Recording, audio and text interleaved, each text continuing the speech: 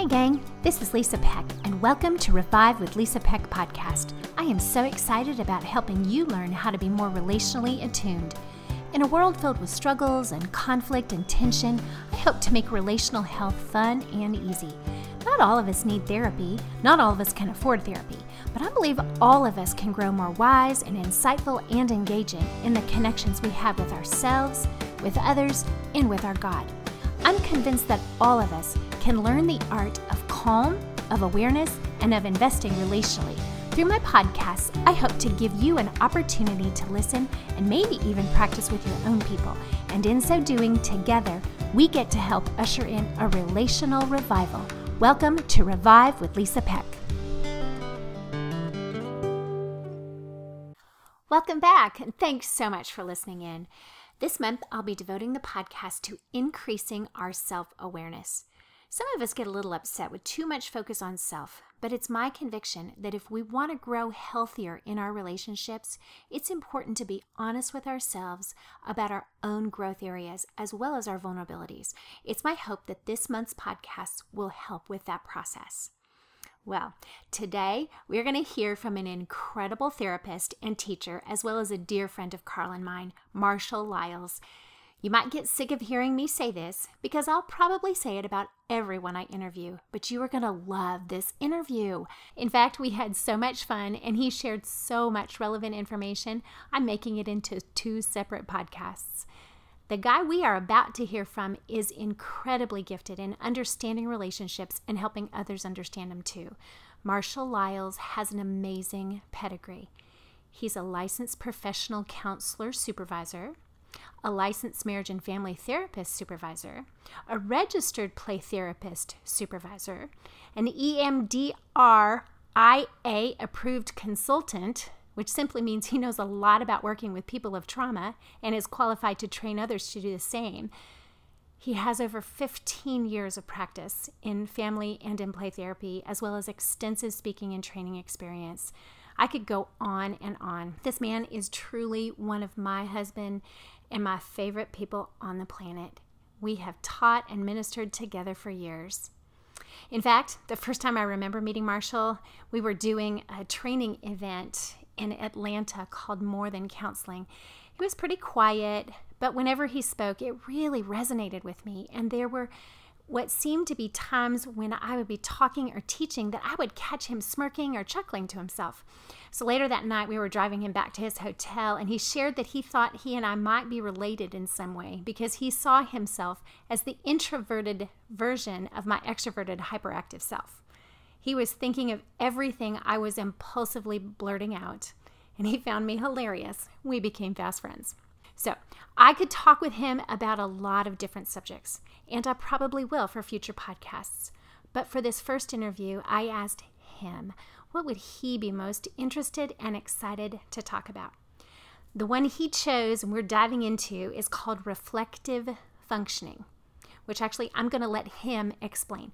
Grab a notebook and a pen. Trust me, you will want to take notes. Hey gang, we are with Marshall Lyles today. I am so excited to hear from you, my friend.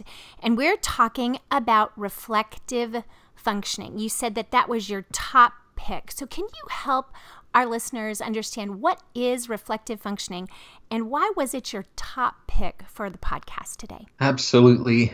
It's a concept that has come to have a lot of meaning, probably not just because of what I've studied and what I do in my day job, but just the season of life I'm in and how I'm trying to monitor my own growth, and am I doing all the things that I can to become aware of how to be more relationally secure and available.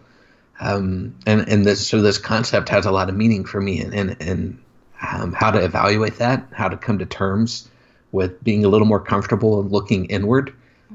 So that's reflective of where I am, that I am focusing on such functioning. Man, I love that. And you and I've spoken in times past about how important it is, just even for us therapists, to make sure we're doing our own internal work. So it sounds like this fits in that setting, right? It does. And that is hard. It is. I don't love it all the time. Nope. I actually don't like it a lot of the time. When I'm on the other side of it and I've had new insight and I'm feeling much more relationally secure, it's easy to talk about it. But man, when you're going through it, it is hard. Yeah, it's like elective surgery. That's a great way to put it. Yeah, nobody wants that. Yeah. Well, okay, tell us a little bit from maybe even from an academic perspective, what is reflective functioning? It is an idea that fits in attachment theory. Attachment theory has been around for a long time, and it's become a popular concept, and even in self-help books in recent years. But it goes back to early to mid 1900s when a guy named John Bowlby started writing about how we don't move through stages of development in a vacuum, that the quality and the intensity and the availability of relationships with prominent caregivers in our life influence how we develop. And then we all come out of childhood and into adulthood with these relational templates based on what we've seen and heard and witnessed and decided must be true about ourselves. But the hard thing about that attachment theory is it's happening at a time in life, attachment development, when we're really not completely aware of how we're internalizing all of those things. And so we end up with this template that we don't know we have. Right. And then we just start trying to fit and make sense of all future relationships in terms of this early blueprint. So reflective functioning, it fits into that general idea. Wow. And that's probably why it makes it so hard. It's like developing new neural pathways, learning a new language, learning how to dance. It's uncomfortable. It's awkward because what feels familiar, that relational template, if you will, we're not even aware of. That's it. That I like the dance metaphor because it is definitely for people, like me, the worst possible scenario is a dance floor at a wedding for about 7,000 reasons. That is my personal hell. So I really resonated with discomfort when you... Sure. Just trying to give you a really relevant metaphor. It is. My whole body is now covered in chills as I... Visceral experience. You are welcome. And the thing about reflective functioning is that it's this concept for me that's an entry point into not necessarily that I believe that I can come to be fully aware of how I think and feel all the time, but am I increasing my comfort with looking inward? That I have this ability to say that how I'm interacting in any given relational moment has been influenced by some moment before that.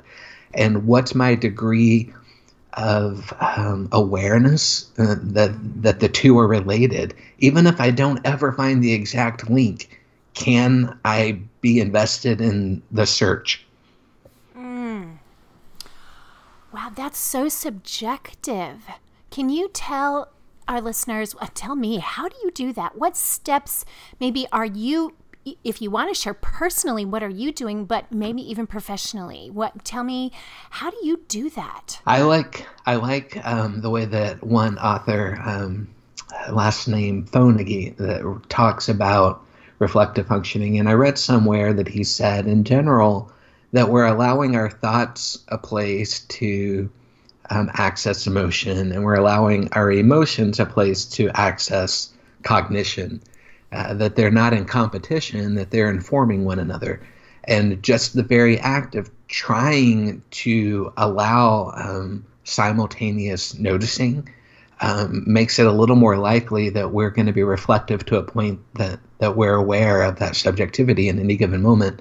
So I've tried to start noticing that as a human, I tend to be a little more cognitive, and I can find my way into a thought, but not allowing that thought to be the end point. And so if I'm going through everyday life and I have a conversation with someone and I end that conversation with just a passing belief about, I really don't think that person enjoys me, or I, I don't particularly feel fond of how that went. That I then try to chase that cognition toward an emotion. Like I try to allow it to find. And then whenever I'm holding both things about, I don't think they liked me, and that felt a little rejecting. I wonder how that might be familiar. And once they're together, it's a lot easier for me to be looking for the earlier life familiarity. And it could have been something a week ago, a year ago, 20 years ago. But the two really need to find one another in order to look well internally. Marshall, you are describing my marriage. I mean, thoughts allowing emotions and emotions allowing thoughts, and kind of the journey of chasing the cognition all the way to emotion is how my beloved left brain husband lives. And I don't always just feel my emotions. I become my emotions, and trying to move into what does that then leave me thinking is just so hard. But we have to do that every single day in our marriage. It also sounds to me as if that would be a very hard exercise to do alone, that you would have to have a safe community, relationships to be able to do that. Can you speak to that a little bit? Is that true for you? It is true for me. And yet, as an introvert, I often do have to start alone. I just can't believe that that's the end point. And so I have, we all do. We have these internal parts that are trying to relate to one another, that I feel like I have to sit with for a moment. But then when I start to become aware of a pattern or a need or a curiosity, I have to really make a note to move that into external relationship in order to have then a felt experience with it, because it can stay and even pull me into darkness when I keep it too alone. And so I think other people work the other way, that they first need to experience that externally, and then their challenge is to go sit with that and quiet for a minute on the other side of that. And so I think it's both and. Yeah, I was on a walk this morning before recording this, and I'm listening to a book that's been out for years that most every female, at least in the South, I'm going to say lovingly, Southern Evangelicalville, said you need to read Francine Rivers' Redeeming Love. And I tried it almost 2 decades ago, and I couldn't get through the prologue because it's about an 8-year-old who's sex trafficked. And that is just personally reprehensible to me, and I find myself completely resistant. And yet I've been invited and encouraged to press into that. So I'm on my walk, and I'm just this flood of emotions. And I come home, and the person that encouraged me, I just send her a barrage of texts about, I hate this. This is ridiculous. I don't want to do this. What is the matter? And realizing I am just extroverting my emotions all over the place and sliming this poor, precious girl who simply innocently said, hey, Lise, why don't you read this book? It's an amazing experience. And have to keep pressing into what's going on inside in my internal world that would give me such a strong, not just emotional, but visceral reaction to what I am hearing. So I am the antithesis of you, my friend. I'm an external processor first, and then have to get to my feelings and identify them, and then to cognition. And that, you say, is reflective functioning. Is that right? That is reflective functioning. I have to come up with cheats to kind of remind myself to take it into the out loud world. What are your cheats? And so there's something I used to do when I was younger, and then I've often talked about it therapeutically with clients, but I've only recently gotten back into the practice. And so I journal frequently. I love to journal. But I got out of the practice of going back, a day to a week later and reading where I was, because for me, that's the part of being reflective. Right. And so the way that I used to journal and the way that I'm trying to journal now is when I write, I try to always leave the page opposite it. So if I'm journaling on the left side, the right page is already always open, so that as I go back and reread the raw, the quick, the more immediate experience of what was happening, I underline a word, a phrase every so often that's hitting me, and then I will write them on the opposite page and kind of prompt myself, sometimes through poetry, because I'm a very right brain artsy person. Yes. But even when I write it in poetry, I am intending that that's going to be the expression. The introvert got to speak on the left and moving to the relational on the right.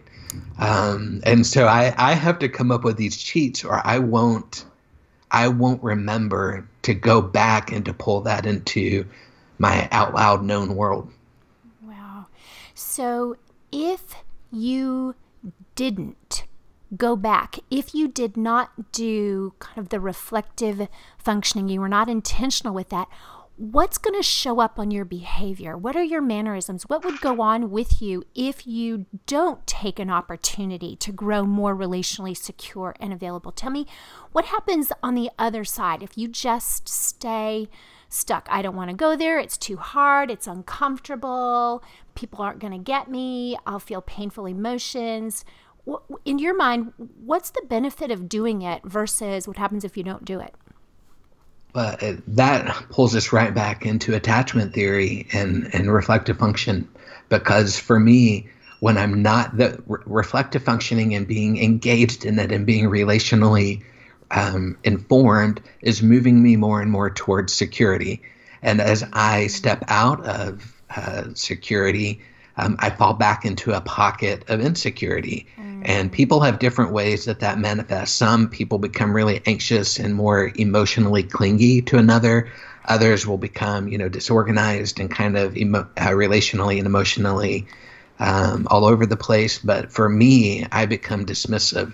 And so I start to become more quiet.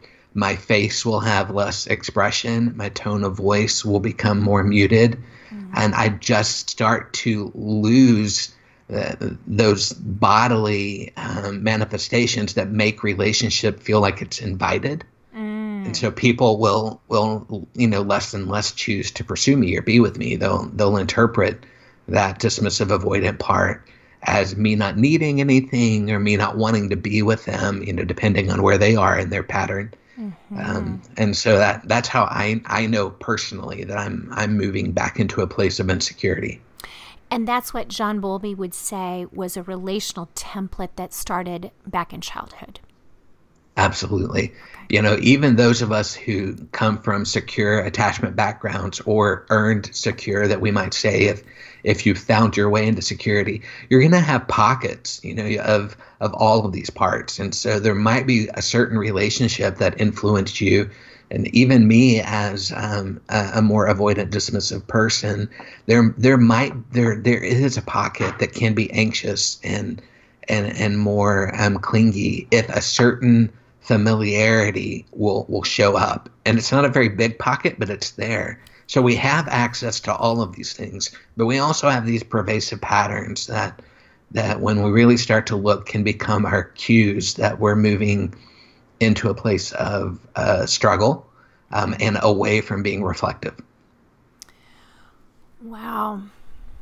This is incredible. And you've given such great words to what happens every single day in the lives of people all around us, and some who are choosing to look at it and be intentional about growing and healing, and those that are really avoidant and it just feels way too threatening. So no matter where we find ourselves on the continuum of self-awareness and comfortability with examining our internal world, we can all glean some new insights and strategies from what Marshall shared today. We are going to pick up where we left off in next week's podcast, but let me take a minute or two to highlight some key points from this part of the interview and offer a few practical steps we can maybe try this week. So Marshall started out with an internal rhetorical question he's asking himself during this season of his life. Am I doing all the things I can to become aware of how to be more relationally secure and available? That question in and of itself may be the starting point for many of us. Are we doing all that we can? If not, why not? Is it too threatening or feel too vulnerable? Maybe we've been wounded in the past and don't want to risk another try. What might be required of us if we decided to take a step towards more emotional and relational availability? What might need to shift or change in me? Those are tough questions for some of us. This is going to be our first step. Simply asking ourselves the question and reflecting on the answers. For others of us, we are ready to take a deeper step.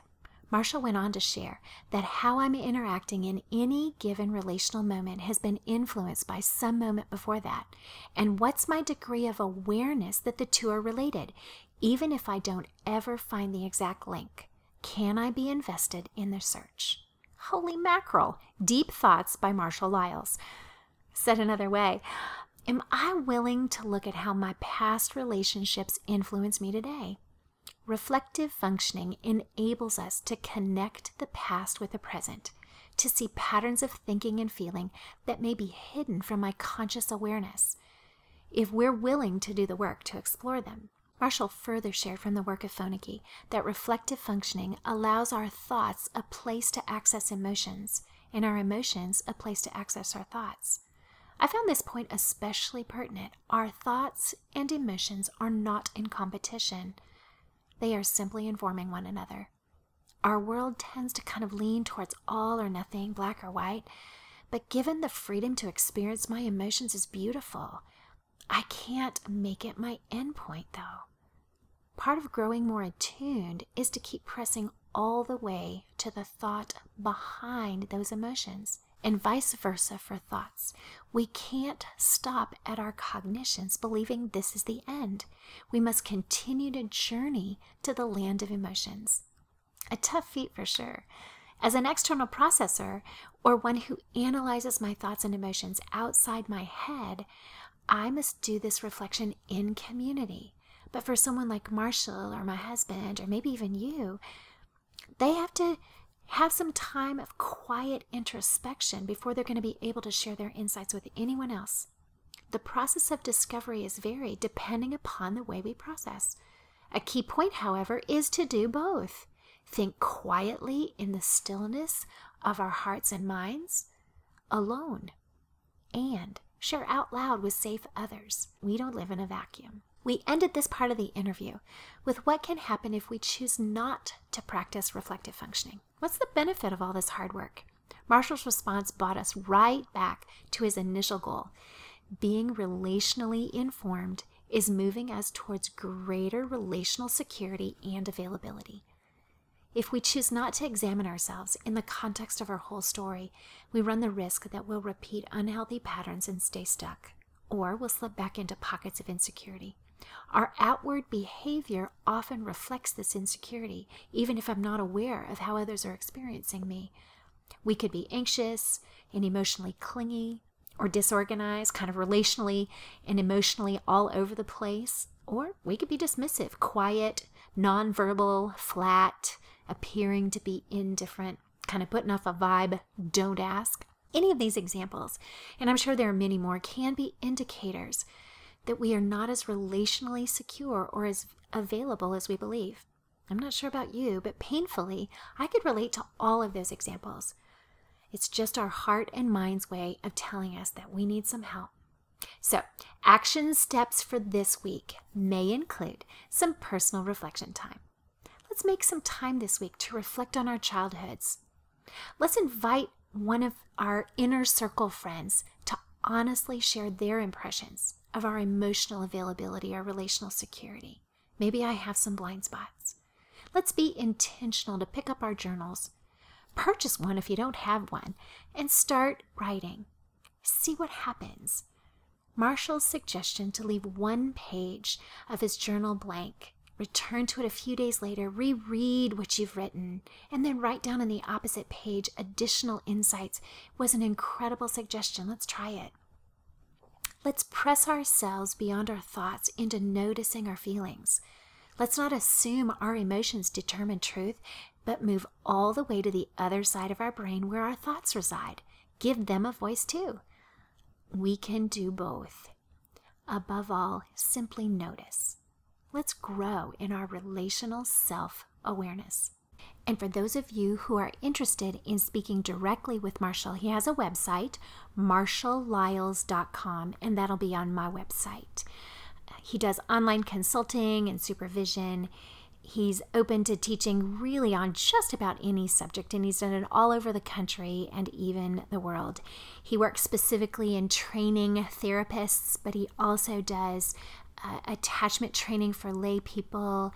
He works with families of adoption and foster care and just high-risk kiddos. He's got a lot of experience with trauma, and he's just hilarious. So I would encourage anybody who has any additional questions, go ahead and contact him directly at marshalllyles.com. Okay, before I end, I'd like to make you aware of a Revive workshop that I'm going to be leading in Huntsville, Alabama on Saturday, September 29th from 10 to 1. I'm calling it the Journey to Joy, honestly, because I figured no one would want to attend something called the Bitterness Workshop. But that's what we're going to be focused on healing. Those tender places in our lives where we carry pain or offense that has turned to resentment or bitterness. Check it out on the website, revivewithlisapeck.com. Hope to see you there. And join me next week when we continue our journey into reflective functioning with Marshall Lyles. And remember, from the words of Paul Young, author of The Shack, every human being is holy ground if we have the eyes to see it. Until next time.